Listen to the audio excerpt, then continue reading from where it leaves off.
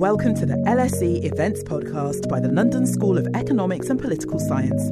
Get ready to hear from some of the most influential international figures in the social sciences. Well, good evening to everybody. I'm delighted to be here and I welcome you all to the event, An Industrial Strategy for the Green Economy. This is the culmination of the LSE's Environment Week. The whole week we've been having a rich cornucopia of academic presentations, masterclasses and events like this evening. And this is the highlight of the entire week. We have a fantastic group here. But before I introduce them, I just want to, my name is John Van Reenen. I'm the Ronald Coase Professor here at the LSE. I'm also the Director of the Programme on Innovation and Diffusion, POID. We're sponsored by the Economic and Social Research Council, who have helped fund this event, so thank you very much to them. And I just want to cover a couple of housekeeping items, a bit boring things but important. So the discussion's being live streamed, and we are being recorded. It'll be made available as a podcast and a video, subject to no technical difficulties. We're going to have designated time towards the end of the panel discussion to answer questions from the audience, in person and those connected remotely. Those who are joining us online can type in their questions in the Q&A box, and my colleagues will make sure to pass them on to me. Please be sure to include your full name and organisation affiliation. And please feel free to contribute to the conversation online by using the hashtag #LSE Environment Week. And for those people in the room now, can I ask you to put your phones on silent mode to avoid disrupting the event? So, this is a really exciting time to be having this discussion over industrial policy, particularly around the kind of green transition.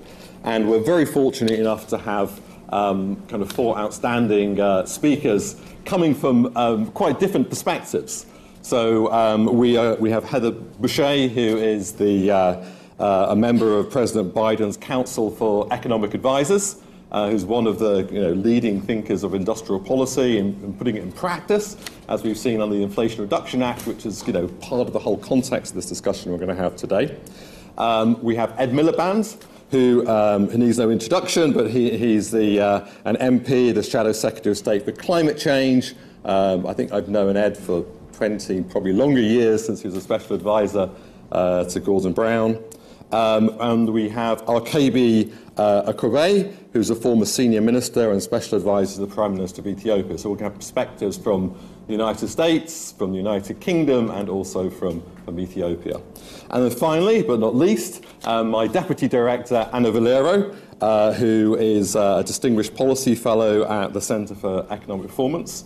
The structure we're going to have is Anna is going to lead us off for a quick 5-minute overview of the kind of issues, and then each of our three distinguished panelists has up to 15 minutes each to set out their stalls. We'll then have a moderated discussion and Q&A from the audience. So without further ado, I will hand over to Anna for the overview.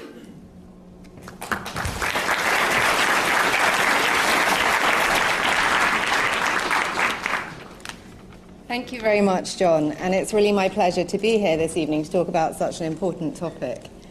So I think, as we've all seen around us, industrial policies have been on the rise in recent years, either explicitly as part of stated government strategies or plans, or in response to shocks and transitions, which we're seeing all around us.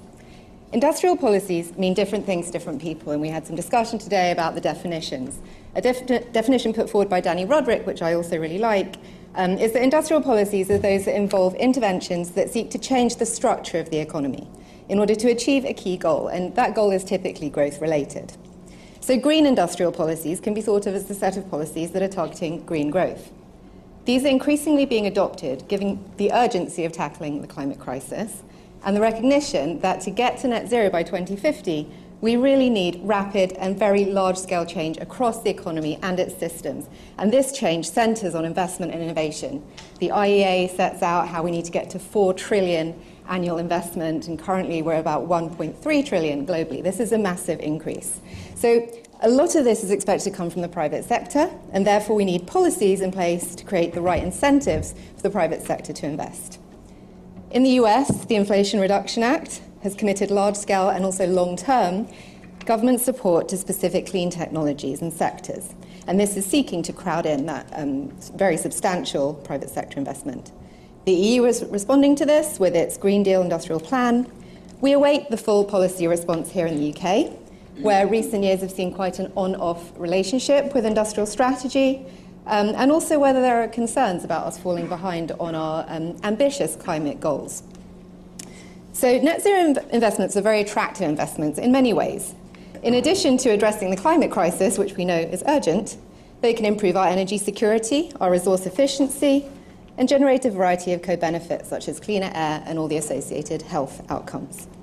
However, if we just leave it to the market, the transition isn't going to happen, and this is because of the presence of many market failures and path dependencies, which imply that, we need a strong and coordinated set of incentives in place. Of course, the obvious market failure we'll be thinking about here is the greenhouse gas externality, which provides very strong economic justification to have carbon tax, regulation, and standards. And such levers are crucial environmental policies, which shape the incentives of investment. So you could say they are part of a green industrial policy. But of course, they're quite difficult to implement at the scale and the pace required. So therefore, many governments are looking to other tools as well. But of course, those other tools are justified by the presence of further market failures and barriers. For example, there's issues to do with R&D spillovers, where analysis has shown that clean technologies generate more externalities than their dirty counterparts in transport and electricity sectors. For example, imperfections in capital markets, the need for complex coordination of networks and systems, which really means government needs to get involved. Information frictions for consumers, for investors, for workers, and the public goods associated with net zero investments, such as cleaner air and resilience. These point to a broader set of levers across tax, R&D grants, finance, risk sharing, catalytic capital, public infrastructure investment, skills programs, and information campaigns. And also, there are significant policy barriers in the way. So in the UK, for example, our planning system is creating barriers to the crucial investment we need. So if we think about all these policies, actually we also need them to be coordinated and part of a greater kind of whole. So ideally as part of a sustainable growth strategy, and that's where kind of institutions, monitoring, evaluation are all really important. Okay, but if we agree that we need these different policy levers, there are a number of challenges that are in play in specific countries or places. So first, how can a country identify which sectors or technologies to be focusing on? In advanced economies, this challenge relates not just to what's crucial for your own net zero journey, but also if you're innovative and have strengths in your innovation system, how can you think about where your comparative advantages lie so you can actually try and access on the growth opportunities associated with growing global demand? So taking the example of the UK, actually we're primarily a service-based economy. We have strengths in a lot of services such as green finance, design, consultancy, which are relevant for the net zero transition. And we also have strengths in a number of green technologies, such as tidal stream, offshore wind, and CCUS, carbon capture, usage and storage. So how can we try and ensure that we build on the strengths we already have and make sure we have the deployment of the technologies which we need? And of course, there are areas where we're not necessarily specialized, but we know we need to have capabilities for broader security or resilience purposes. And a key example would be that if we want to have any manufacturing of car industry in the future, we kind of need the gigafactories. So there's been a lot of kind of focus on that recently. Of course, for lower income countries, there's the imperative to develop, to industrialize, which can have synergies with decarbonisation, but also trade-offs in certain contexts. So understanding those, addressing those, and also all with large-scale adaptation backgrounds in the background is particularly challenging. So very quickly, my second and third set of challenges. The second one is your choice of policy levers really depend on your context too. So, of course, economics can shed light on which market failure or distortion is at play and which lever you should use to address that. But, of course, the different market failures and barriers interact, creating complexity. And politics comes into play in terms of what's feasible to do quickly. So while the UK can learn a lot from the Inflation Reduction Act, and I hope it does, we also are a much smaller economy. We are under significant fiscal constraints. And also, actually, on the plus side, perhaps we have more political ability to use other levers, such as regulation and carbon pricing at the national level. And finally, the last set of challenges relate to public support, which is just so crucial for enabling and driving the net zero transition. Like other periods of structural change, the net zero transition will create losers, winners, but we need to understand the distributional impacts and make sure we address them. Some communities will oppose net zero infrastructure in their locality. Some workers will be displaced and find it hard to adjust. Some households, particularly in a cost of living crisis, will find it really hard to afford the upfront investments associated with energy efficiency, heat pumps, and electric vehicles. We've seen an example with the ULEZ expansion in London about how the concerns of a small group can actually really affect the national policy debate. So how can we make sure that net zero green industrial policies are communicated and understood as part of a broader vision that is also understood to be fair? So having scratched the surface on a number of these issues, I'm going to hand over to our distinguished guests to hear more. Thank you. Thank you. Well, I am thrilled to be able to follow you, Anna. That was, I feel like I'm going to give you a case study of everything you just talked about, I think, in action. And thank you, John, so much for inviting me here today. Really very happy to be able to talk to you.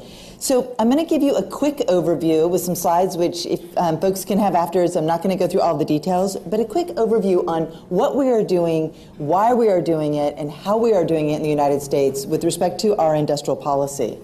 And I think it's important to ground this conversation in how we got here, which is that when the president took office, we were facing a series of crises, both the immediate crisis of the pandemic and the recession, but also long-term structural challenges. The United States, like other countries, facing a rising cost of climate change, the damages that are being wrought across our economies, so the rising costs. But on top of that, long-standing challenges of economic inequality. This figure I'm showing on the right is one that I know is really important to President Biden, that for too long in the United States, we've seen productivity gains outpace wage increases, meaning that something had shifted in our economy. Workers were no longer benefiting from economic growth.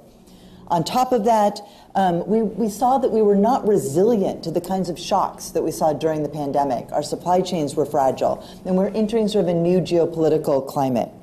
So we started with these challenges, and the president during the campaign and through governing talked about how we didn't just need to build back from the immediate emergency of the pandemic, but that we needed to build back better. We needed to address these structural challenges even as we acted boldly to address the challenge in front of us.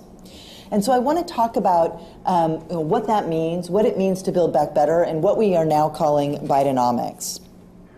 So over the first 2 years of the president's term, the United States, in partnership, the president in partnership in a bipartisan way, much of this with Congress, has passed some of the most significant investment legislation that we've seen in generations. So it started with the American Rescue Plan, which was a $1.9 trillion injection into the economy to deal with the immediate crisis at hand and to lay the foundation for long-term growth. And so the other three bills that I put up here, the Bipartisan Infrastructure Law, the CHIPS and Science Act, and the Inflation Reduction Act, are all pieces of making investments in foundational infrastructure across the United States and supporting targeted sector-based investments in the new technologies that are important to our national and economic security in the cutting-edge technologies of semiconductors, but so importantly, the transition of the challenge of building a clean energy economy, where if we look out into the future, energy is in everything that we do, right? It's the lights, it's the way that we build everything. Making this enormous transition that we need to make to build a clean energy economy is going to have significant economic repercussions for productivity, for growth, and for kinds of jobs that we have across our country and across others. So we were really focused on making this sector-based approach to expand the capacity of the U.S. economy, to make productive investments, and to make sure that we were doing it equitably. One of the fundamental things that the president talked about when he took office, and he had a press conference in March of 2021, where he talked about how he wanted to change the economic paradigm. And that's really what I'm talking about here. What did he mean by that? What is Bidenomics? Well, it starts by recognizing that what we make and how we make it matters. It matters for economic security. It matters for national security. And so the first pillar of Bidenomics is investing in America. And so those are those laws that I just put up here. These are the investments that we are making. So how are we making those investments? What does it look like? Well, I want to start with the basic point, which is that we don't have a choice about whether or not to invest in clean energy. We've waited so long that climate change is upon us, and now we have to do it. And especially because I'm here in London, I'm not in the United States, I wanted to start with this chart. This is a chart based on data from the International Energy Agency, Association A, whatever the A stands for, about projected and targeted and target global installed manufacturing capacity for 2030 for what we need for solar PV, wind, hydrogen, heat pumps, and batteries globally. We have done in the United States historic legislation, more money than we've ever spent before on clean energy, and it's a drop in the bucket.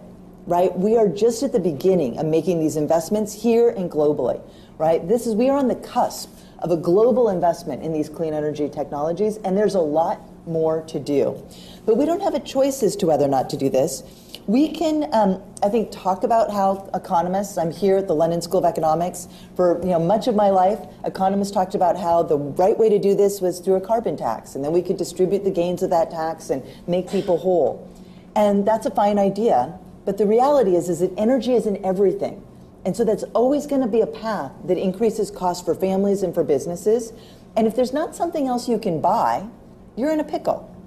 Really, the problem with clean energy is that there's not enough of it, and what there is too expensive. It's not, emissions are a problem, but until you've created a solution, it's really hard for people to get on the boat to say, oh, I really want to do this new thing, because they don't have an option to buy a different kind of car. There's not an EV charging network. Why would they buy an EV, electric vehicle? So we have to make these investments to make it possible for people to make this transition, and we all know how urgent that is. I don't need to convince anybody here. So what we are doing is focusing on a whole of government, modern American industrial strategy, where we are investing on both the supply and the demand side. And we are making these investments in order, and I'm just everything that Anna said, in order to crowd in private capital. The amount of money that, and I have a different chart I swapped out for this one because I think this is more compelling, but public dollars are going to make a dent in this, but really this has to come from private capital. It's way too big for governments to do. We need to crowd in private capital from other things that it's doing, because this is really important, and this is what's going to enhance productivity and growth in our economies. So the way that we're thinking about it, there's a lot of words here. I just want you to know that there's a lot of words here. You don't need to read them all. But this is a chart that shows that how we are making investments through the Bipartisan Infrastructure Law, through the CHIPS and Science Act, through the Inflation Reduction Act, in a host of things on the supply side, from the innovation to commercialization pipeline. And we're not just focusing on R&D, we're recognizing the market failures all the way along that pathway, and that firms need a little bit of help to get through that valley of death, to get to commercialization at scale, which is the only way that we're going to make these things at scale at the amount that we need. And we are also sending strong demand signals to consumers. We're giving all sorts of tax credits for not just electric vehicles, but for heat pumps and all sorts of clean energy technologies, and through government procurement, so that investors know the demand is there. And I think when we write the economic history books in the years to come, I believe, a hypothesis, that one of the most important things we've done is send that strong demand signal to investors. This is the path we're on, and there will be a market there. So if you invest in building a hydrogen thing, that demand will be there for decades to come. I'm just still an economist. I'm not totally an expert on all things hydrogen. I'm trying. And we are also doing really important things like solving all the coordination field. Not all, but the ones that are the big and the important ones. And the one that always comes to mind for me is electric vehicles. It's really hard for car makers to say, I'm going to make all these electric vehicles before somebody has invested in the electric vehicle charging network. I live in a really big country. We've spanned a continent. We need a lot of EV charging stations. Once you've made those, it's a lot easier for the consumer to know that they have access to what they're going to need. So we needed to do a yes and. We needed to do both. There's a chicken and egg. And that's where government can really play a role. And all of this is to the goal of unlocking that private capital. So that's the first pillar of Bidenomics, investing in America. The second pillar is that we are focused on educating and empowering workers to create economic opportunity. So we are, in everything that we are doing, we are making sure that we are investing in job quality, that we're making sure that we are making it possible to do what we can from the executive branch side for people to join a union. We are investing in apprenticeships and workplace skills. I was just in Germany, learning a lot about how they think about apprenticeships. We've learned a lot from them. And really making sure that we are rebuilding and strengthening local communities using place-based policies. We have a Justice 40 commitment to make sure that the dollars that we are spending go to the communities that need it the most. And we have commitments to our energy communities to make sure that they are helped as we make this transformation of our economy. And regional programs like the tech hubs that are designed to foster regional economic development. So we're making these investments, but targeted, really making sure that we are empowering people and places. The third pillar of Bidenomics that is so important and I think often gets short shrift, and as an economist, I often think that this is one of they're all my favorites, but I do really like the third one, which is shaping markets to be fair and resilient. So for too long in the United States, we let markets do what they wanted to do without actually enforcing the laws that we'd had on the books. The United States was an early leader in what we call antitrust enforcement, making sure that markets aren't concentrated, that they're fair, that there's room for innovation and opportunity, and that can help make markets more resilient in a variety of ways. And the president has really focused on making sure that competition policy, fair markets, is a core part of his agenda. And this is really important in energy. Throughout my life, we've seen how the concentration of oil production affects global markets. OPEC controls about 40% of the world's crude oil supply, and we know how much power they have over global prices. We also know as we build this new clean energy economy, we need to make sure that we have markets that are shaped to be fair and open and competitive, where there's a variety of producers. And right now, core parts of the clean energy supply chain are dominated by one country. Upwards of 90% for core parts of that, solar panels and different pieces. And that's not going to help us be resilient over the long term. And we all learned during the pandemic how important resilient supply chains are. So that's the other piece of shaping markets, to not just be efficient, but to also be resilient. And we're doing all of this, of course, alongside our friends and allies, making sure that we are thinking about our role in the global trading system. We believe that because we are making these big investments, it will help lower costs, get to commercialization at scale. This will have benefits around the world. We also are the United States has finally stepped up and been the leader that the world needed to make the steps we needed to make to address climate change, to do our part. And are trying to work with our friends to encourage everyone else to do what they need to do. And politics plays a really important role here. We can talk about that in the Q&A, if folks would like. So I want to end on the progress we've seen. So I have 3 slides here. I'm going to go through them very quickly. This is inflation-adjusted private manufacturing construction spending. So we're trying to crowd in private capital. And here's what we've done. 1964, 2022 into 2023. This number has spiked. We have seen a sharp, skyrocketing increase in the construction of manufacturing facilities in the United States since the president's plans were put in place, since they started to be announced. Second, we have seen this contributing. Would you like to take a picture? Okay. Your face looks so sad there. I was like, oh, I'm so sorry. We've seen this contributing to economic growth. And so what this shows is the contribution of private non-residential investment in manufacturing to the contribution to real GDP over time. And you can see that it's higher than it's been in decades. It's a significant increase in that investment is actually helping our economic growth. And finally, and this is where I'm going to end, when the president has made a number of speeches and comments where he said, when I hear climate, I think jobs. He doesn't just think jobs, he thinks good jobs all across the United States. There are so many maps that I could show you. My colleagues and I are obsessed with all the maps that we've been made showing the success of these policies already. We've just celebrated the 1-year anniversary. already we've seen $511 billion in private sector investments in semiconductors, clean energy, electric vehicles, batteries, and manufacturing across the country. This is just batteries, solar, offshore wind. Because I wanted you to see that this is all over the United States. And in fact, recent analysis by the Treasury Department finds that these investments are disproportionately going to places that need it the most, where growth is slower. And that also means that that has political consequences, which we can talk about. But for the president, it's very important that we have an economy that delivers for all of America, that we no longer have an economy that only delivers for those at the top of the income distribution and just for some places across our country.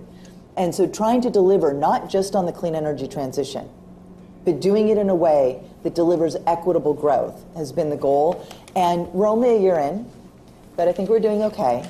But it's, it's going to be a lot of work. So with that, I'll hand it over.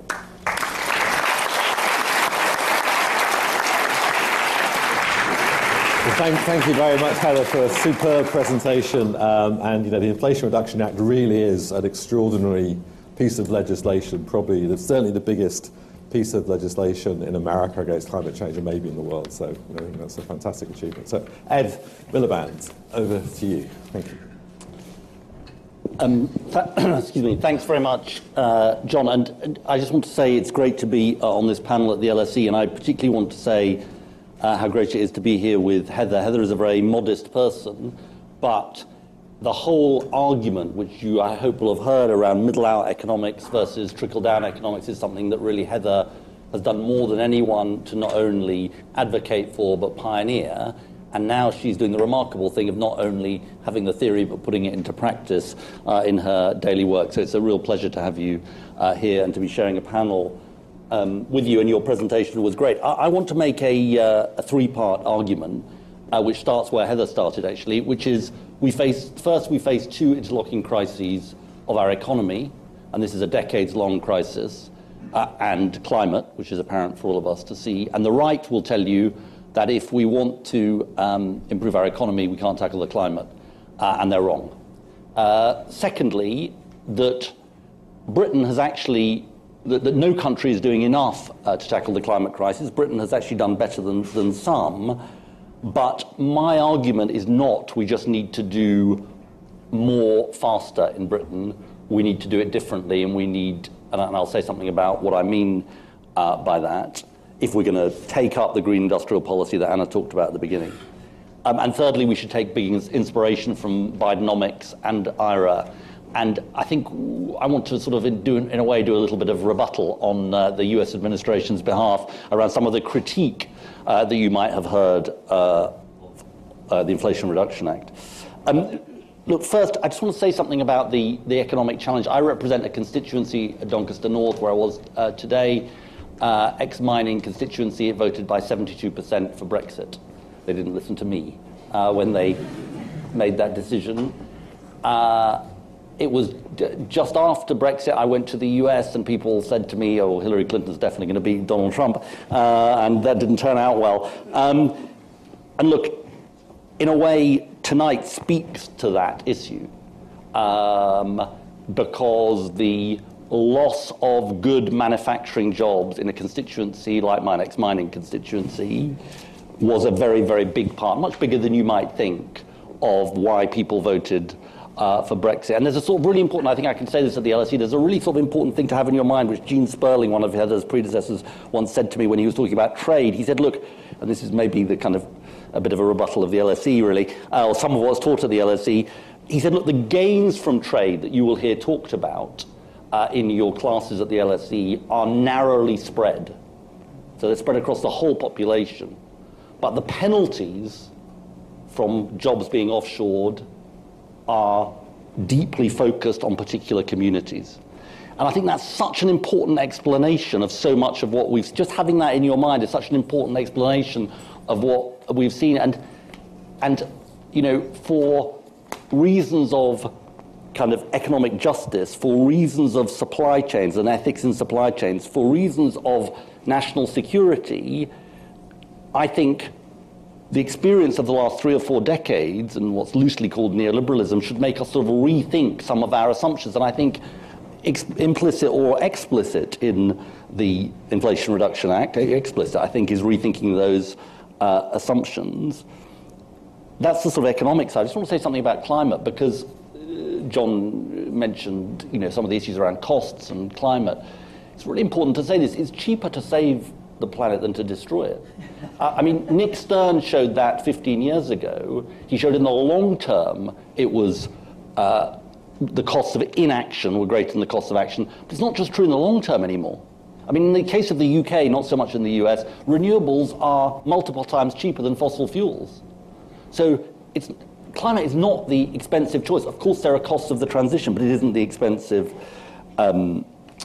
choice. So that gives you some sense of kind of why I think that the kind of rights view of economics and climate is wrong. And it's also right to say that, as the President has said, this is the big economic opportunity. Tackling the climate crisis is the big economic opportunity of the 21st century. $5 trillion a year of investment that the IEA say that we need between 2030 and 2050. Secondly, why shouldn't we just do kind of more of what the government's done, but better without some of the screw-ups that we've seen from then? I want to talk about offshore wind, because offshore wind is actually a British success story in some sense. We're the second biggest generator in the world of offshore wind after China. We've led the way in many ways. But we haven't secured the jobs from offshore wind in the UK. I just want to talk to you about floating wind, which is a new technology in offshore wind. Let me tell you about the floating wind prototype. And I think we've got the largest prototype in the world, and government ministers talk about this a lot. The foundations were made in Spain. It was then loaded onto a barge, taken to Rotterdam, where the turbine was attached, and then it was towed into Scotland. And then get this, when it needed maintenance this year, it had to be towed back to Rotterdam for the maintenance. So they didn't do the maintenance in Scotland. I went to the largest onshore wind farm in the UK, in Wales, in England and Wales, and it's 100% owned by a company called Vattenfall. Vattenfall is 100% owned by the Swedish state. So contrary to what you might think, we have a lot of public ownership of our energy in Britain. It's public ownership by foreign governments. Nearly half of our, nearly half of our offshore wind assets are owned by foreign governments, by companies that are state-owned from other countries. Now, what's the sort of floating wind? I think this goes to the heart of the industrial policy question. Why is the floating wind not being built in Britain? We've got no proper industrial policy, or we decide we want one and then we don't want one. We haven't invested in our ports, so our ports simply aren't fit for purpose for renewables. And it is so interesting, because this is an obvious market failure. No company has deep enough pockets or has a financial incentive to make that investment in the ports. So the investment doesn't take place because government in the UK says, well, it's not really a job for us, or it's a job for us, but in a very small way. And so the ports aren't renewable ready. There's no proper incentives to build it in Britain compared to other countries. And we have no national domestic champion. We have EDF from France, we have Vattenfall from Sweden, we have Ørsted, the Danish state-owned company, and we have Statkraft, the Norwegian company. We don't have a British version. We don't believe in that here in Britain. So it's not mysterious why the jobs haven't been built in Britain. And by the way, it's not just floating wind. In case you wondered, it's all of the offshore wind and all of that. And there's this massive wind farm, NNG, off the coast of Scotland, and there was a place that the jackets could have been made, and they're not made there, they're made elsewhere. So I'm afraid it's a sad story of relative success in generation being kind of undermined by failure when it comes to getting the jobs here. And we won't take people with us on this transition if we carry on like this. Because people will say, well, look, we're trying to transition out of oil and gas and fossil fuel industries, and you're saying, well, we can go and have the jobs in Denmark or the US or elsewhere. And so this is the sort of thinking, this is my third point, which informs the policy programme that we're going to put forward at the next election. I just want to say a few things about the way we think about that programme. First of all, you need a clear North Star. I was Secretary of State in between 2008 and 2010, we introduced the Climate Change Act, the 80% reduction, now 100% reduction by 2050. Our North Star is going to be something very challenging, which is to have a zero carbon power system by 2030. It's going to require an absolute war footing to get there. That's not net zero by 2030, but as far as the electricity system is concerned, zero carbon. In case you're wondering, that involves doubling onshore wind, trebling solar, and quadrupling offshore wind.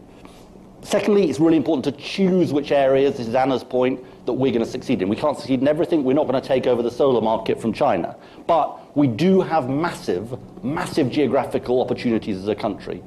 For carbon capture because of the North Sea, for hydrogen because of the North Sea. We actually have some leadership when it comes to offshore wind, not, as I said, the manufacture, but we do in the generation. So we're going to choose areas where we think Britain has natural advantages. We're going to set up institutions that can deliver. So GB Energy, we're learning those lessons from other countries. A publicly owned energy company, which is, what's that going to do? It's going to help to de-risk technologies that need to be de-risked, like innovative technologies like floating wind or tidal. It'll partner with local communities to build clean power in local communities and indeed the private sector. So absolutely, as Heather said, crowding in, not crowding out. And then as part of that crowding in, not crowding out, we will start to make the investments that we haven't made in the ports. So at least 9 renewable-ready ports. In green steel, because if we're going to have a steel industry, we need to help it transition in partnership with the private sector. In carbon capture, in hydrogen, and we will have a British jobs bonus which says, look, if you invest in Britain, you will have an incentive to do so. Again, learning very much from what the Biden administration has done. Underpinned, and I think this is a crucial point, and I think it's such an interesting part of the US administration, underpinned by strong unions. Because it's very interesting if you think about the fossil fuel industries, certainly in the UK, they have strong unionization. And so to make this transition work and be just for workers, it's just non-negotiable that we have strong union access and role in this future. So we want to do our own version of what Heather is doing in the US if we win the election. I just want to come on to 2 or 3 final points. Some people will say, maybe even at the LSE, this is protectionism and it's bad. I don't agree with that. I think it's a very old-fashioned neoliberal view of economic policy, honestly.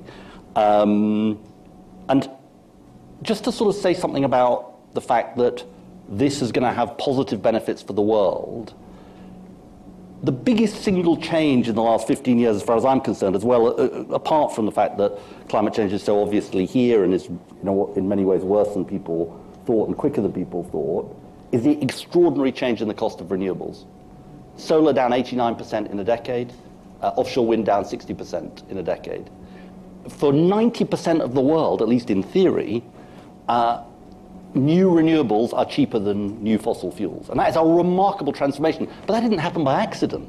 That happened by the public sector and the private sector acting together to bring down those costs. It's in our interest for the US to be investing in these technologies, because it'll help bring down those costs. It's in the world's interest for Britain and the US to be doing this. Just a couple of other points to emphasize about this. There's plenty of investment to go around. I mean, Heather showed the gap that still exists. $5 trillion, as I said earlier, the IEA say we need. But, and maybe I'm hopefully a good segue to your presentation, it must be accompanied by reform to ensure that the cost of capital for developing countries means that 90%, for 90% of the world, the renewables are cheaper, is actually real rather than theoretical. Multilateral development bank reform obviously being a crucial part of this. Point I just want to end on is, the most important reason we're doing all of this, which is the climate crisis. I was trying to get these figures. I'm sure someone at the LSE knows this. But this is the figure I've got. In 1900, there were 300,000 horses on the streets of London.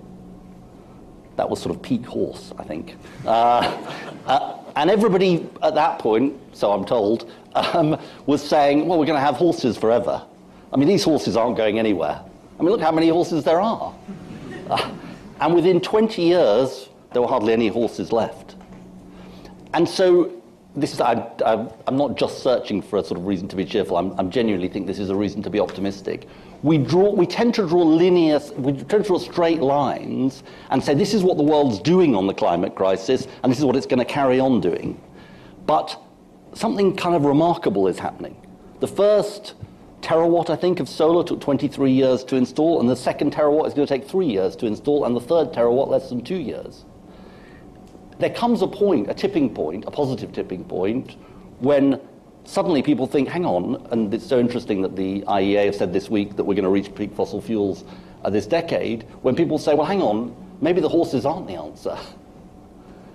Maybe we need something different and better. And when that thing becomes cheaper, that is a moment of opportunity. So look, I think there's a huge amount to fight for in this, and I think that genuinely, I think the US should be admired for what it's doing, and hopefully is helping to kind of propel a global movement that can transform all of our economies and indeed tackle the climate crisis. Thanks very much.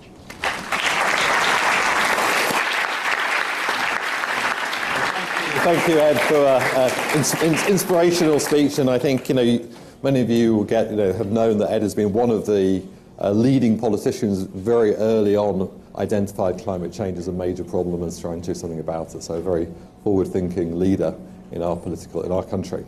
So our final speaker is Arkebe. So hand over to you for the final presentation. Thank you, John, for inviting me to join this distinguished participants, and thank you for the panelists, and let me congratulate you for exceptional success on this Inflation Reduction Act, which is a classic industrial policy. And let me start with a story about LSE. When I was doing my PhD, I did my PhD at SOAS, University of London, and my thesis was on industrial policy. And now I'm also based at SOAS, British Academy Global Professor, studying on green industrial policy. So I was looking for a book, a very, very important book by Alexander Hamilton. You wouldn't find it on Amazon. I couldn't find it at SOAS University of London library. Then I came to LSE and I found it. That was a collection which was published in 1934. And when I always remember about LSE, I remember always about Hamilton. So this is a typical Hamiltonian industrial policy I have been able to achieve. So I congratulate you. I would like to talk more about my continent because it's so important and we have a lot to share. I would like to focus on 3 important points, which I believe are critical and in the prevailing conversation. The first one is, should Africa focus on carbon neutral industrialization? Because it's still at the lower level of economic development. Industrialization is an ambition. Economic transformation is a challenge. So a key point here is, what path should Africa follow? Should it follow carbon neutral, or should it follow the conventional or traditional industrial policy grows at the expense of environmental destruction? The second point, I would like to focus on just transition. We cannot only talk about green transformation without looking and discussing the political economy and the politics of just transition. And the third point, I would like to raise, what are the critical challenges for Africa in terms of implementing green industrial policy? And I will try to add some cases to these issues. Yeah, and I feel there are 3 important points we need to look at in order to agree on why Africa should follow carbon neutral industrialization. First is the primary of economic transformation. We have seen during COVID that also economic recession that followed since the global financial crisis because of the inability of many African countries in terms of economic transformation, despite the moderate average growth and the multiple crises that have been following, economies in Africa have been quite vulnerable, and the economic situation has aggravated. So a key starting point is economic transformation is going to be central, and the most recent crisis also has shown us that economic transformation is quite an important aspect that really improves vulnerability of African economies. Second thing we need to look is at the prospect, at the future, is the dynamics in terms of demography. And here, up to 2050, 800 million new people will be joining in the workforce in Africa, 800 million. On average, we have to create 30 million jobs every year.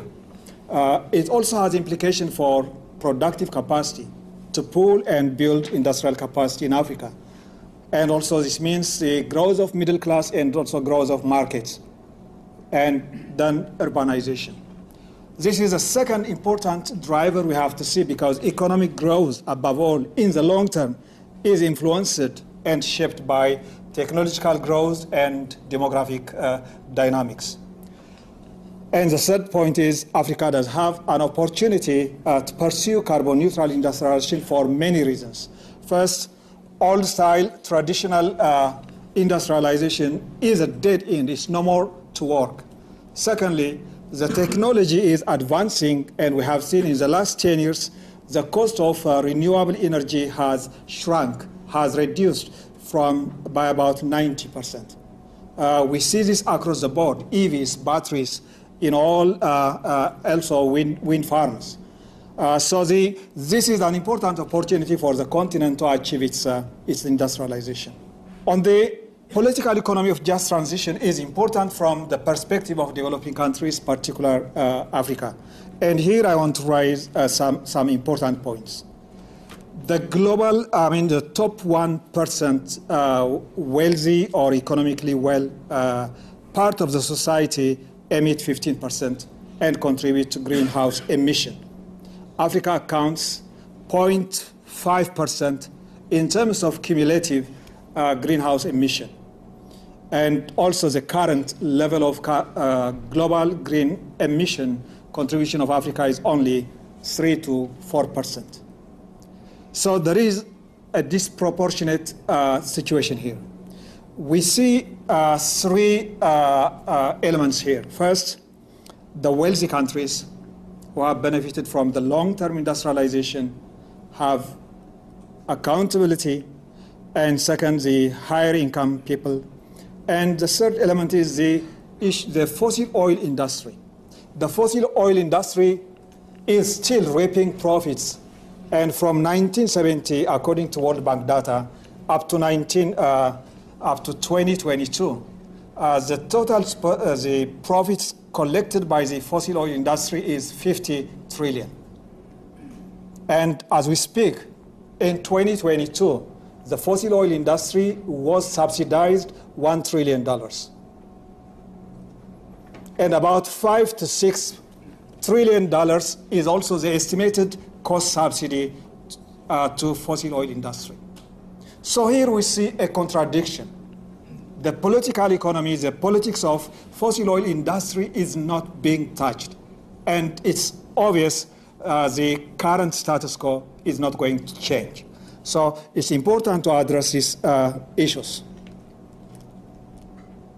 And the key principle should be the polluter pays principle, not just which countries or which economies produce, but primarily the consumption element.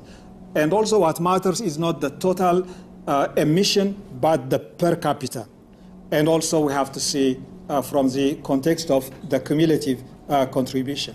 So here we need to look at Africa. If it has a big and green ambition, the biggest gaps are finance, technology, and also the twisted international governance system. And these are quite critical that need to be addressed. In terms of green growth, the pathway African countries, the pathway Africa can follow is not going a single path because African countries are quite diversified. We have 54 countries, and the nature of economy from the perspective of even greenhouse emission is quite different. So it has to be context specific, related to the level of development, and also it depends on the nature of each sector. So the starting point is to grow and clean is a dead end, and we need to start on the path to neutral, carbon neutral path. Here I would like to highlight there are 4 categories or classification, if I may, in African economy. First, we have carbon-intensive economies. Here, a typical country is South Africa. Over 80% of the country relies on thermal power. The second aspect, or the second classification within our continent, is fossil oil-dependent economies, like Nigeria, like Angola. And then we have natural resource-driven economies, and then we have non-natural resource-driven economies like Ethiopia or Rwanda. And all these cannot follow the same path, and they have to adapt their situation and reality. Here I would like to highlight, when we talk about green industrial policy, we have to be primarily concerned about the production side. The Inflation Reduction Act is the prime content is that it's focusing on the production and technology side. On the Europe, what we have, which still dominates an opinion, is this the carbon trading or the regulatory mechanism, and the Africa should follow the path on influencing the production side rather than looking at carbon trading or market regulations. Also, this will be complementary to that effort. In terms of the green energy, from the green industrial policy, first we have to talk about the energy aspect. But green industrial policy is not only about energy. It's about an array of industries, sectors. It's a matter of changing the whole paradigm. So here, when we talk about universal access, because there are 600 million population, Africans, without universal access to power or to electricity, and also without access to cooking, healthy cooking mechanism, we shouldn't try to look at that aspect alone. This by itself is a demand, a market opportunity to develop the production capacity as well. We have also to look at regional and continental integration in terms of electricity distribution. For instance, Ethiopia, Kenya, Djibouti, they are already developing a regional grid system. And I would like to highlight that green hydrogen, which has become now an important topic in Africa, and about the rare minerals, which I will be talking later on. Here, as we could see, sub-Saharan Africa, 48.4% do not have access to electricity. And economists published low-carb annual electricity consumption per person, and the conclusion was Africa needs to consume more energy. And as you could see, a household fridge in the US is, in terms of per capita, bigger than a person electricity consumption in Kenya or Nigeria or Ethiopia. Yeah, there are various ways that need to be addressed in terms of energy generation, in terms of shift to renewable, which I'm going to touch later on. Here, as we could see, in general, the biggest contributor of renewable energy here is hydropower. The current dominant narrative is about solar, about wind, but actually the lion's share in renewable energy has been coming from hydropower. Hydropower is a major source in the US, in many countries of Europe, in China, and in Africa as well. I'm raising this point to relate it with the model chosen by Ethiopia. Here is issues that should alert us. In 2015, the investment on renewable energy In Europe was 22 times of sub-Saharan Africa. In North America, it was 23 times. Within 6 years, the gap has widened, and the investment in Europe has become 41 times, and North America 57 times. This should really raise an important issue on international equality, how we narrow down the gaps. There are 17 frontier green and digital technologies identified that are related with green industrial policy.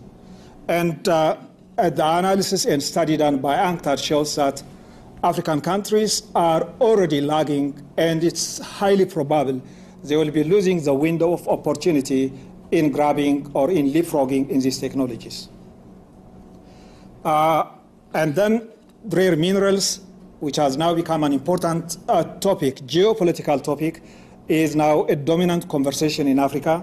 But what we are missing is, first, the technology that demands cobalt or copper or lithium or manganese, those which are now required in chips production or in wind energy production or solar energy production, are not going to stay there, and we are going to see a lot of disruption on the technology side. So we cannot expect this is going to drive the economies and the resources-rich countries. The other aspect is the geopolitical dimension is also a critical factor that will also influence the process. So we need to be aware about the opportunities, but we have to relate also with the threats that and also the possible challenges that African countries can face. The green finance is a broken global system.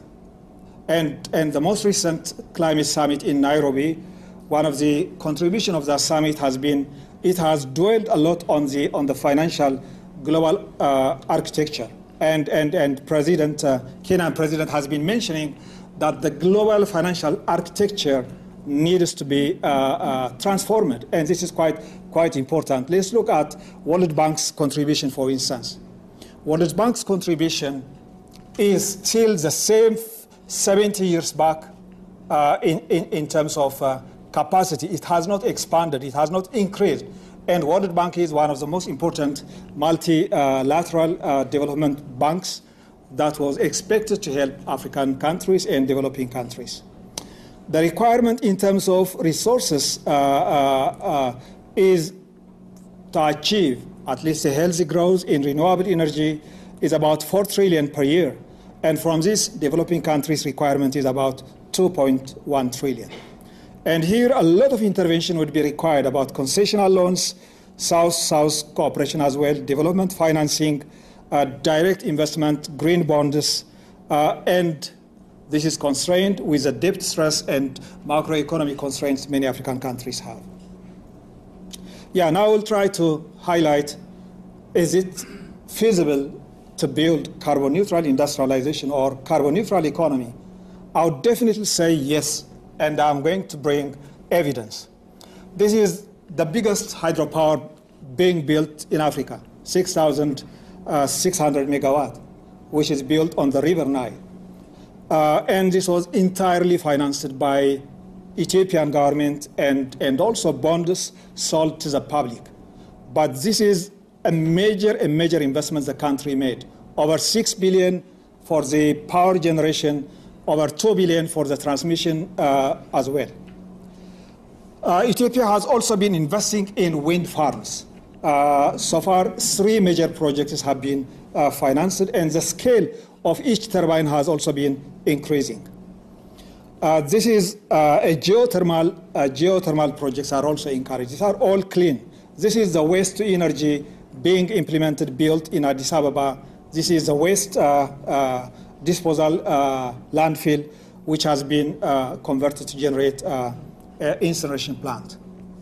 Yeah, so Ethiopia currently relies 100% on clean and renewable energy. 89% hydro, 11% wind. But solar has not expanded because solar has not been able to, the cost could not decrease to the level of affordable energy produced by hydropower. And this has been used as an important instrument of industrial policy. In Ethiopia, the kilowatt-hour tariff for factories has been 3 US cents, and current price is 4 US cents, a fraction of what you would find in many countries, and this has been an important tool to attract manufacturing investment. But Ethiopia's commitment on the carbon neutral is not only linked to power generation, it's also on the electric powered rail systems, because the end user electrification is quite important. These are industrial hubs, because industrial ecosystem is quite critical for low carbon industrial hubs. And these are some of the parks being built with a new approach, new generation. All are green industrial parks and low industrial parks, low carbon. The left one has been financed by World Bank. This is a pharmaceutical hub in Addis Ababa. Here, as you could see, on the right side, an industrial park and a railway line, both of them green rail system and a low carbon industrial parks, complementing for supporting industrialization. Yeah, so these are the points I would like to share. Currently, I'm working on research on the greening of African development, a grant supported by the British Academy, and the main target, this 4-year project, is to identify the evidence on the ground and how Africa can follow the greening of its economy. And the other one, the Oxford Handbook on the Greening of Economic Development, is an ongoing project which will be published next year, and this has assembled global thinkers on green industrial policy to produce the green transformation is the path forward. Earlier, we have produced handbook on industrial policy and industrial hubs. Thank you so much.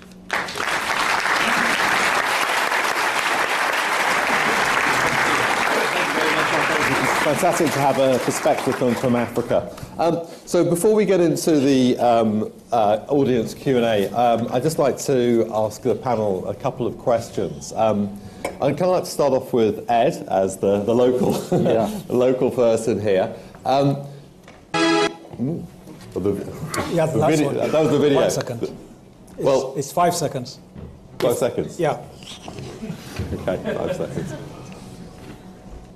Maybe we can put it on the website afterwards. Or yeah, there's a very nice video, but I think let's put it on the website when we hear. So I want to talk a little about ask about the politics of the green transition. I mean the context of this is there is a potential cost to people, and absolutely I agree that there's a huge cost of not doing something. So that point is well taken.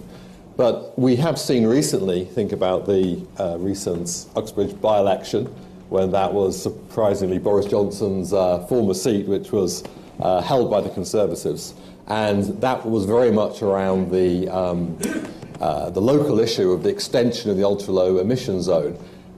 Part of the feeling was that this might be a pushback against some of the policies that we need for the green transition. And there is a kind of worry that the kind of quite strong consensus we've had in the UK, unlike the US actually, there's been a broad consensus about the need for this transition, might be somewhat fraying in the UK as people perceive the costs to be higher than they might have otherwise been. What's your sense on that, Ed? Are you relaxed about that? Are you worried about that? What should we do about it? Two things. One, if you look at all of the polling, the public, whatever voters they are, support action on climate, but it's got to make financial sense for them during cost of living crisis. And personally, I think this is why I think the reduction in costs that we've seen of renewables, for example, is so important. Personally, I think that is much easier to achieve than it was 15 years ago. So in some areas, green is cheaper, like energy. In some areas, it will soon be cheaper. So, for example, electric cars are expected, I think the sticker price of electric cars are expected to be lower than the price of petrol and diesel cars by 2027. The lifetime cost is already pretty competitive. And in other areas, there will be upfront costs, but that's about the role of government. Now, my fear about the Conservatives is that because they have this neuralgia about any kind of public investment in this, they can't deliver a fair transition, but I think we can. That's the first point. Secondly, I think it is true to say that they are flirting with what you might call sort of pound shop republicanism, which is maybe they should try and use climate as a culture war. Personally, I can't speak for America, I don't think it'll work here. Because I don't think it's where the public is.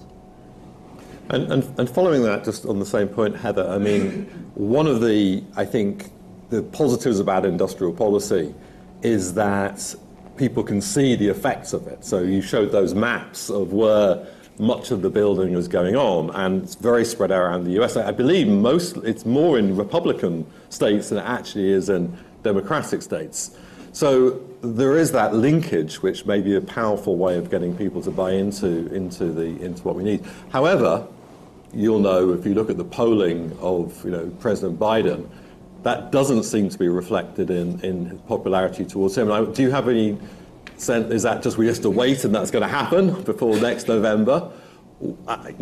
Obviously there's the media type of issue, but it's also on the liberal left don't seem to be enthusiastic. Do you have any feeling why that is and what could be done about it? Yeah, I mean, let me say a couple of things. I mean, one of the things we've seen is that because these investments are happening all across the country, you have seen some unlikely bedfellows. I mean, remember the CHIPS and Science Act and the Bipartisan Infrastructure Law were bipartisan.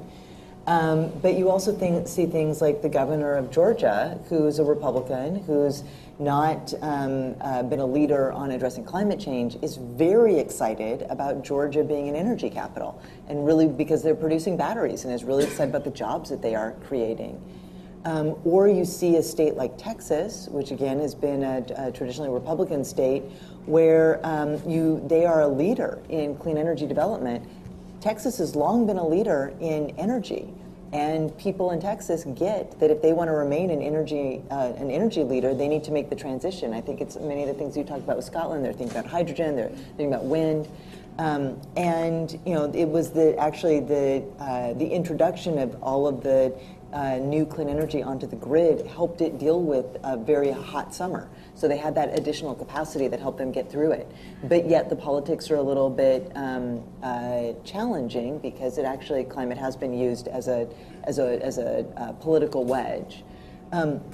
So I think you're right to point out that it is challenging, but we have seen some really interesting examples of effectiveness because this is happening all across the country, and because it's about creating good jobs, it's about investment, it's about building things in communities and things that are very important. On the president's polling and whether or not this how this looks, I mean the reality is that we've lived through a very challenging economic period. Inflation has been challenging. It has come down markedly, but that has certainly, I think, been top of mind for people as they go into when they talk to pollsters. But the other thing we know, this was pointed out to me by a colleague who wrote about this earlier this week or last week, that if you look this far into Franklin Roosevelt's term, relative to where President Biden is and all of the enormous significant accomplishments he had done, people also were rather cranky because people don't know about them. I mean, I think that what's hard is that when you put trillions of dollars into an economy to change what you're producing, where and how, that's not an overnight fix. Yeah. And so we are spending a lot of time. The Invest in America cabinet is touring the country. Leaders are going out and talking about it. I find in every forum I go to, colleagues that I know, who I have enormous respect for, who are economists and well-informed, don't know some of the bits and pieces because it's just a lot to process. So I think that as we show benefits in communities, energy is getting cheaper. Clean energy is getting cheaper. It will be the prices will be they will fall over time. Prices will be less volatile. This is going to benefit people. They'll find that their cars don't smell as bad. They're not as noisy. There's all of these benefits, but they're still coming around the corner. And I will end on this. Please remember, the Inflation Reduction Act passed last August. But if you are a consumer and you are getting a tax credit, those have not come online yet. So if you bought an electric vehicle this year, you have to wait to get your tax credit. So I've heard journalists say, well, why aren't people buying more electric vehicles? I'm like, what we need to be focused on, I think, are the charts I showed you. Investors are starting to get it, they're investing. But that's got to wait to filter through to how that affects, people in the community that I came from. It's going to just take a little time. Okay, optimistic view. I am very optimistic. So I have to, as the LSE economist, inject some pessimism or some realism, as we would say. So everybody's very enthusiastic about industrial policy, but there have been lots of critiques over the years of industrial policy. I've become more favourable towards it, but there are the many criticisms. So one worry is over when you start giving lots of subsidies to lots of firms. That creates incentives to lobby, to have cronyism, to also be captured. So that's one set of issues. There's another set of issues which we touched a bit upon, which was on protectionism, the kind of Trump tariffs, which have more or less stayed where they are, the domestic content provisions of things like buying electric vehicles. I can see the political arguments for that, but of course that may also have some negative effects on the overall trade pattern. So let me start with you, Arkebe. I mean, given Ethiopia has had long experience of industrial policy, how have you tried to, in your country, protect against the risks that it becomes a way of firms buying influence and getting access to subsidies? The ensuring that incentives and supports are being linked to performance has been always a critical challenge in implementation of industrial policy. The bulletproof solution is always linking outcomes with support based on what Amsden mentions, reciprocity control mechanism. And one way that has been practical solution is ensuring that the companies that invest and benefit from the support are targeted on export, because exports, you can easily measure it. The other aspect that is usually important is ensuring that the supports given are transparent. All has to follow laws. They have to be, the policies should not be flexible from company to company. They have to be a rule being applied within same sector. So this is also a second point that could be useful. But I should also bring, I would like to highlight that industrial policies, from my research, even when the government gives adequate attention and focus to various sectors, outcomes are going to vary across sectors. This is primarily because of influence of political economy within that specific sector or the other sector. Additional, the industrial structure as well is quite important, the linkages. So when we assume about industrial policy, we shouldn't expect that the outcomes are going to be uniform or same across sectors in particular. So Anna, I know you've been thinking about, in terms of potentially, the British industrial policy and the institutions that we might need if we were going to have another British. Have you any thoughts on these issues?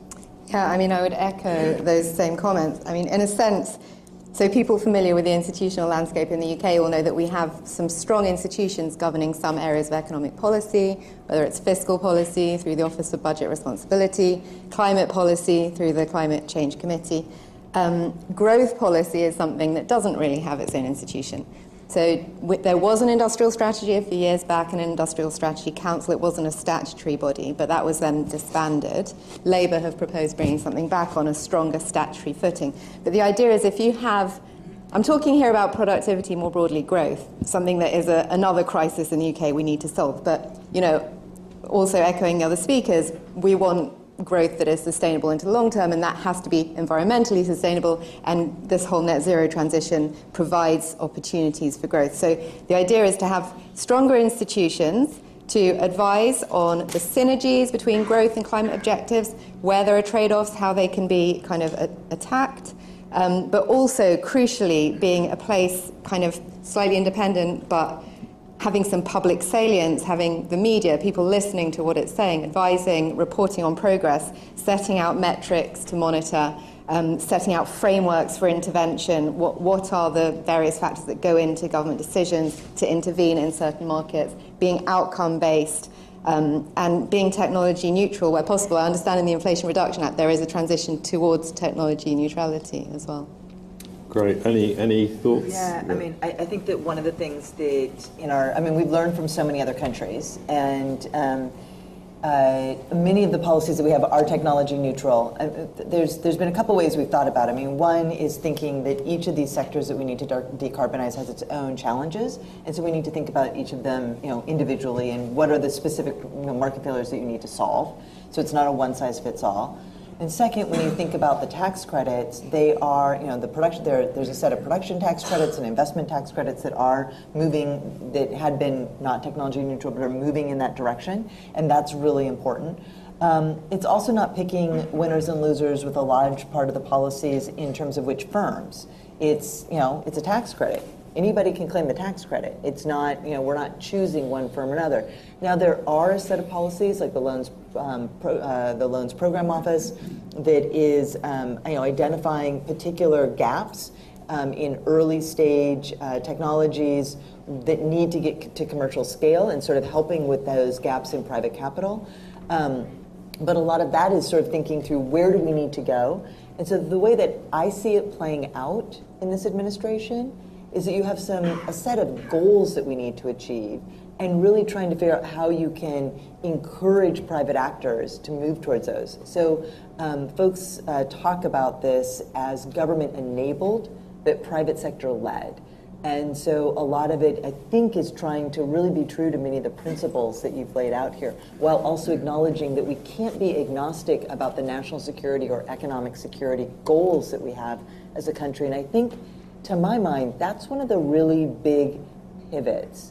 So you're constraining what you want from economists in a different way than you had been in prior years. Because you are saying we want clean energy, so we're going to try to do it the most efficiently, but we really are being clear about where we want technology to go. Any downsides to industrial policy? Yes? I mean, not entirely flippantly, I'd say the world has had an industrial policy for the fossil fuel industry for half a century at least.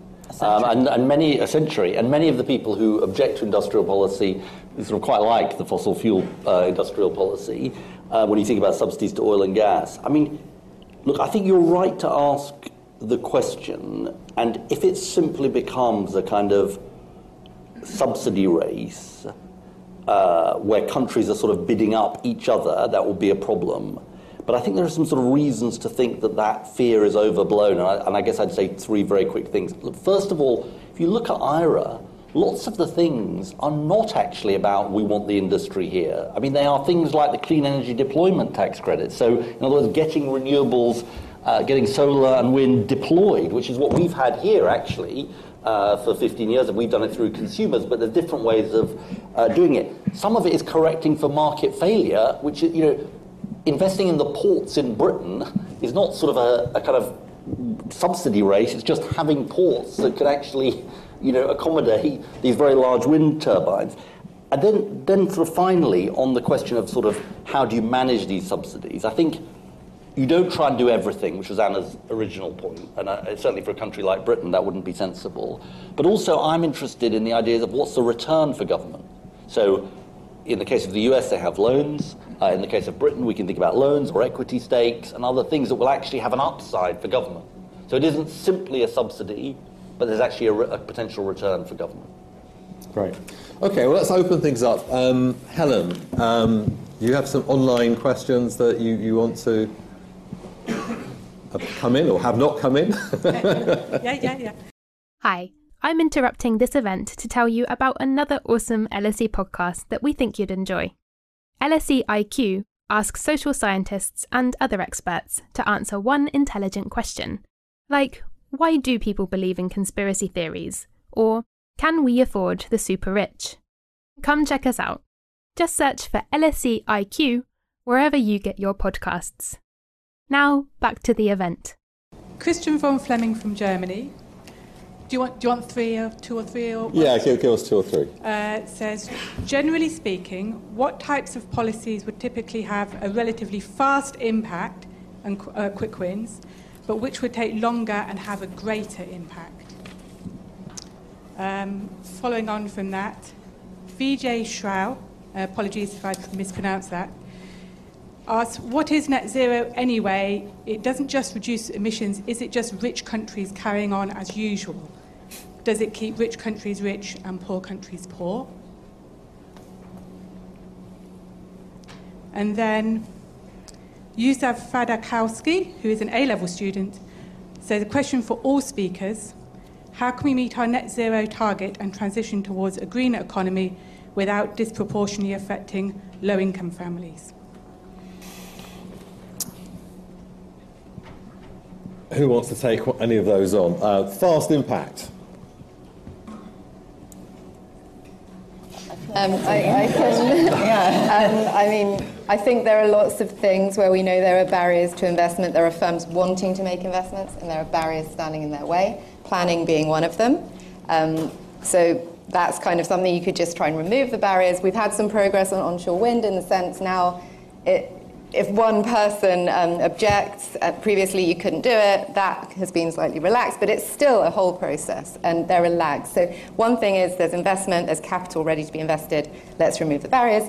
The other things are setting a direction. So, you know, as the Inflation Reduction Act, many of the things will take time to come through, but the sense of direction, the commitment, the time, the stability, and the scale, that kind of generates a lot of momentum around industry. And then just, you know, when we think about fiscal events, what are the fiscal incentives that could be implemented quite quickly? If we make capital allowances, this is incentives for investment, make that permanent, that instantly raises the kind of incentive for firms to be investing in capital expenditures, which we know is so important here.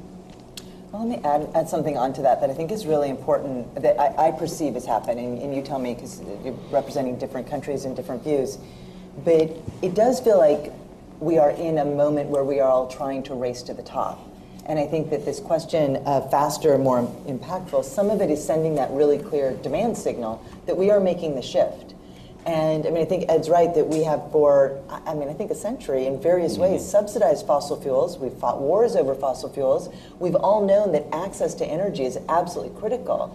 And Arkebe, your point about which development path, right? The path to the future is going to be in developing and producing these new, what I think of as manufactured technologies. And so there's fast, but it's exciting to see so many countries racing to keep up. So I agree with Ed's point on the previous question about the subsidy race. I think we need to look at this a little bit differently than we would in different kinds of goods, because we are talking about energy here, and it's a new way of thinking about energy that's unlike before. This isn't energy that you just pull out of the ground. It's energy that you create a technology to manufacture, and a race to the top there to develop new technologies. You talk to some of these engineers, and their eyes get starry with how much energy we'll be able to produce in the future when this thing that they're researching, we actually produce at commercial scale. So that, to me, some of the faster, more impactful is about all of us having these conversations, sending that really strong demand signal to both public and private investors. Okay, so let's take some people from the floor. I saw some hands. Yeah, Matt, gentleman there. Could you say who you are, and could you keep your questions quite short so we can take a group of questions? Hi, I'm David. It just felt to me that this such an industrial strategy, whether it's in the UK or the US or indeed in Ethiopia, is just completely talking over the heads of the people who really matter, who are the people who've got to implement, a new way of life on the ground. I didn't hear anything about decentralization. I didn't hear anything about the role of local government, of community organizations, or of community wealth building, which is a strategy that's achieved a lot of popularity in the UK, and the Scottish government and the Mayor of London's adopted community wealth building. Can we have some tears in the industrial strategy, not just talk about macroeconomic levers? Gentleman at the front here. Yeah, Bernard Casey from London and Frankfurt. I'd like to ask about the role of the private sector, because it was emphasised at the beginning and at various points throughout that the private sector would have to participate. A year ago, I was talking at a conference in Morocco, and I was interested by what Arkebe said about Morocco and Ethiopia, because there we were talking about green bonds. Green bonds are being issued by somebody the private sector is ultimately going to buy them, at least we aspire to, whether they come from multinational banks, whether they come from governments. I wondered whether you could comment upon whether there is a role for green bonds, whether green bonds are indeed attractive, and if they are attractive, who are they attractive to? Thank you. Thank you. A lady at the back in the white shirt. Hi, I'm an American coming in for a postgraduate degree. We've talked a lot about green growth, as you know from Kate Raworth's Donut Economics, that we cannot continue to pursue growth at all costs. Have you considered the role of degrowth strategies or strategies that would keep our economies in balance? And if so, what conversations have you had? Okay, and final question, lady to the right with glasses. Yes. Yes, you. Yes. Yeah. Hi, my question's for Ed. Labour has committed to spending quite a significant sum on its green industrial strategy. In light of rising interest rates and the cost of borrowing having risen significantly, has that changed? And is Labour still set to commit the same amount of money? Okay, so 4 questions. I'm going to give the Labour one to the Labour band. So, Ed, do you want to comment on that? Well, look, we've said we will phase in our 28 billion and ramp it up to 28 billion a year by the second half, in the second half of the Parliament. And I think it's absolutely the right thing to do for us to do this. One document, or actually 2 documents I would recommend, is the Office of Budget Responsibility Fiscal Risks Report, which is really good long bedtime reading, which talks about the dangers, and so this is the fiscal watchdog in the UK, about the dangers of climate delay. They say delaying by a decade doubles the cost of climate action because you lock in high carbon choices, and if you don't act, the debt to GDP ratio balloons by the end of the century to something like 289% of GDP. So, you know, yes, you're right to point out the fiscal position is a tough one, but we are absolutely right to make this. I think not making these investments is the imprudent, reckless choice, frankly, given that the costs will be storing up. Can I just take David's question, because I think it was sort of important, important I respond to it. David, you are right about this. It's got to be top down and bottom up. There's a brilliant project in Bristol called the Lawrence Weston Community Wind Farm Project, which is a group of people on a council estate who've got together to build a community wind farm. We, with our GB Energy Local Power Plan, I want to see 1,000, 5,000, 10,000 Lawrence Westons. And we won't just be saying you can do it with both arms tied behind your back. We'll be saying we're going to finance it and make it happen. And I think you're completely right to say that to sort of make green energy a reality, it's got to feel like it's happening on the ground as well as at a big macro level. Degrowth, Arkebe, do you have any views on? Not much. Seems a bit hard in Ethiopia. I am not an advocate of degrowth, and the logic is easily. Pardon. The rationale for degrowth, it's rooted in the idea that economic growth and greening are not compatible. But we all know from practice that it's possible, and they are complementary. And investing in green transition is absolutely important. One point that was mentioned from online was, can developed countries green growth be achieved without impacting developing countries? My point is, yes, it's possible. Yeah, in 2 ways they can influence positively what is happening in developing countries. First, accelerating growth rate. Now, for the last 20 years, global economy is in sluggish growth rate. So this is a huge stimulus that can contribute. But secondly, also by investment in green technology, more products are becoming accessible. The problem lies, the global collaboration aspect on the just transition is being omitted. The politics and the political economy of this fossil oil industry is completely sidelined. But essentially, that should not have been the case. So it's both fronts should be seen. Okay, so I'm going to grab a few more questions and leave it up to the panel which ones they want to answer. There's loads of hands in the air, so sorry I can't get to them. That gentleman there on the jacket has been very patient. But short questions, please. It's to Ed. The city, a mile down the road, is awash with money trying to get into green finance investment. The UK is 16th in the world ranking for issuing any kind of green bond, and we've not issued a single municipal green bond. But municipal bonds were invented by a Labour politician, Joseph Chamberlain, in Birmingham in 1874. Why can't you do it? Okay, great. Another green bond one. We'll have to get to the green bonds. Gentleman in the black T-shirt here.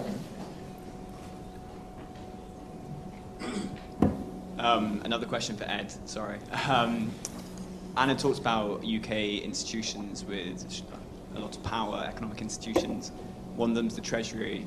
A lot of people would say that, well, not a lot of people, some people would say industrial strategies failed because of the policy power that the Treasury holds. Would you say the Treasury is fit for purpose, and would you use it to deliver your industrial policy and strategy? What was your name? Sorry? What was your name? Tom. Tom.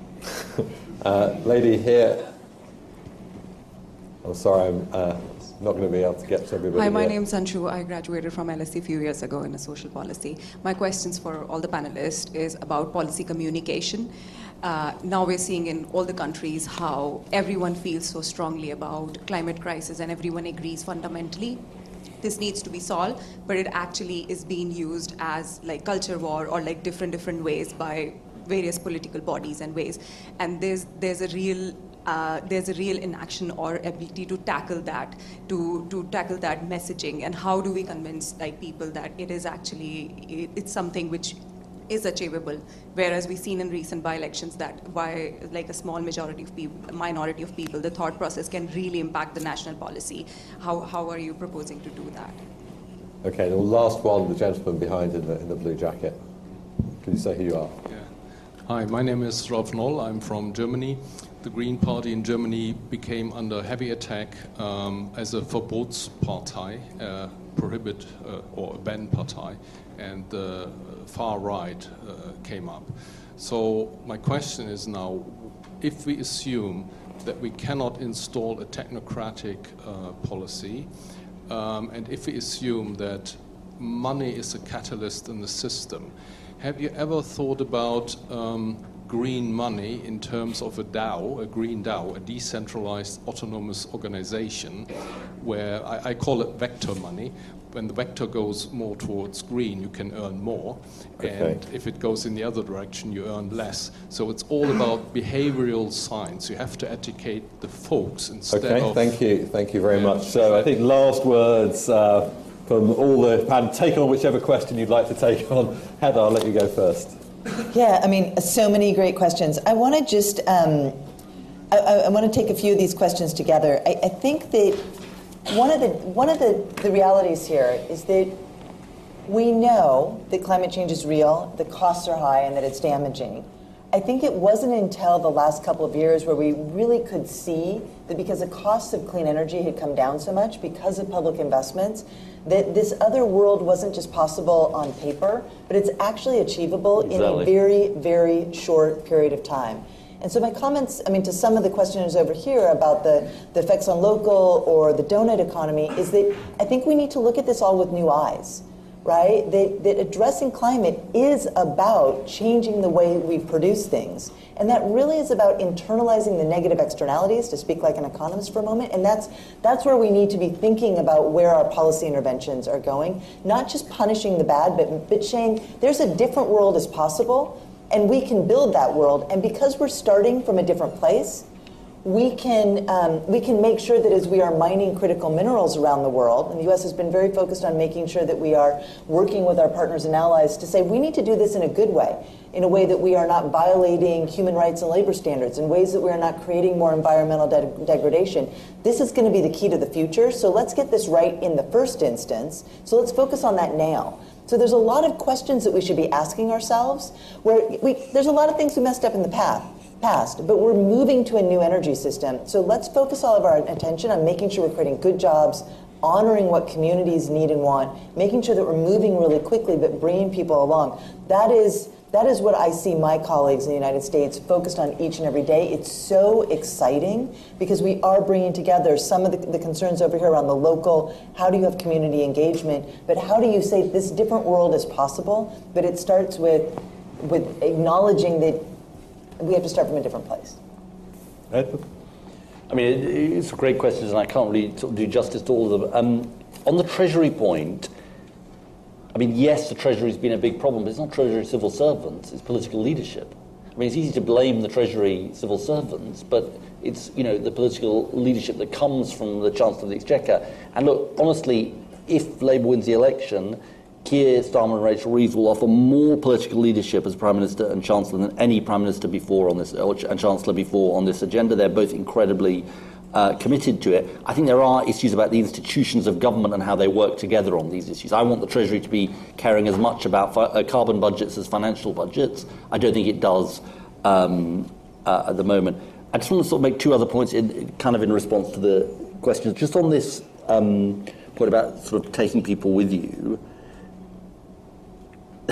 People will come with us if it works for them economically. I mean, that is the fundamental point here. And the great insight of what was called the Green New Deal and now Bidenomics is that you can't do climate without doing economic justice. And you can't do economic justice without doing climate. And they've got to work together. Because if they don't work together, you won't take people with you and you won't deserve to take people with you. Last point, it very much reflects what Heather said, and it actually relates to a previous question. I think we need to think about this as a sort of wartime footing. Yes. You know, Germany built an LNG terminals in 9 months in response to the crisis, the Russia-Ukraine crisis. Think about what we did in relation to COVID. Todd Stern, who was the US climate envoy, said to me about 5 years ago, you know, are we acting as if, and this was before Don't Look Up, are we acting as if an asteroid is coming towards the Earth and we're going to act? Well, no, we're not. You know, with political will, genuine political will, I think the last few years have shown what is possible. And I think Heather is so right. You are showing that another world is possible, and it's for all of us in other countries to also try and make it happen. Thanks. Anna? I wanted to pick up on the kind of communications, the vision, and the public support. Because, you know, in this country and in many others, there is growing concern, or there is consensus, but that can be fractured at times when the costs appear unfair for particular groups. And those groups themselves might say, no, it's not that I don't agree with net zero, it's that I just don't agree with this policy, and therefore I'll vote against whoever the politician proposing it is. So I think it is really important, therefore, for this vision and the communication to be quite honest about the many benefits so people actually understand them. I'm not convinced, actually, how many people fully understand the dangers of air pollution in London, how it damages their health, even like their education outcomes, etc. There's evidence on that.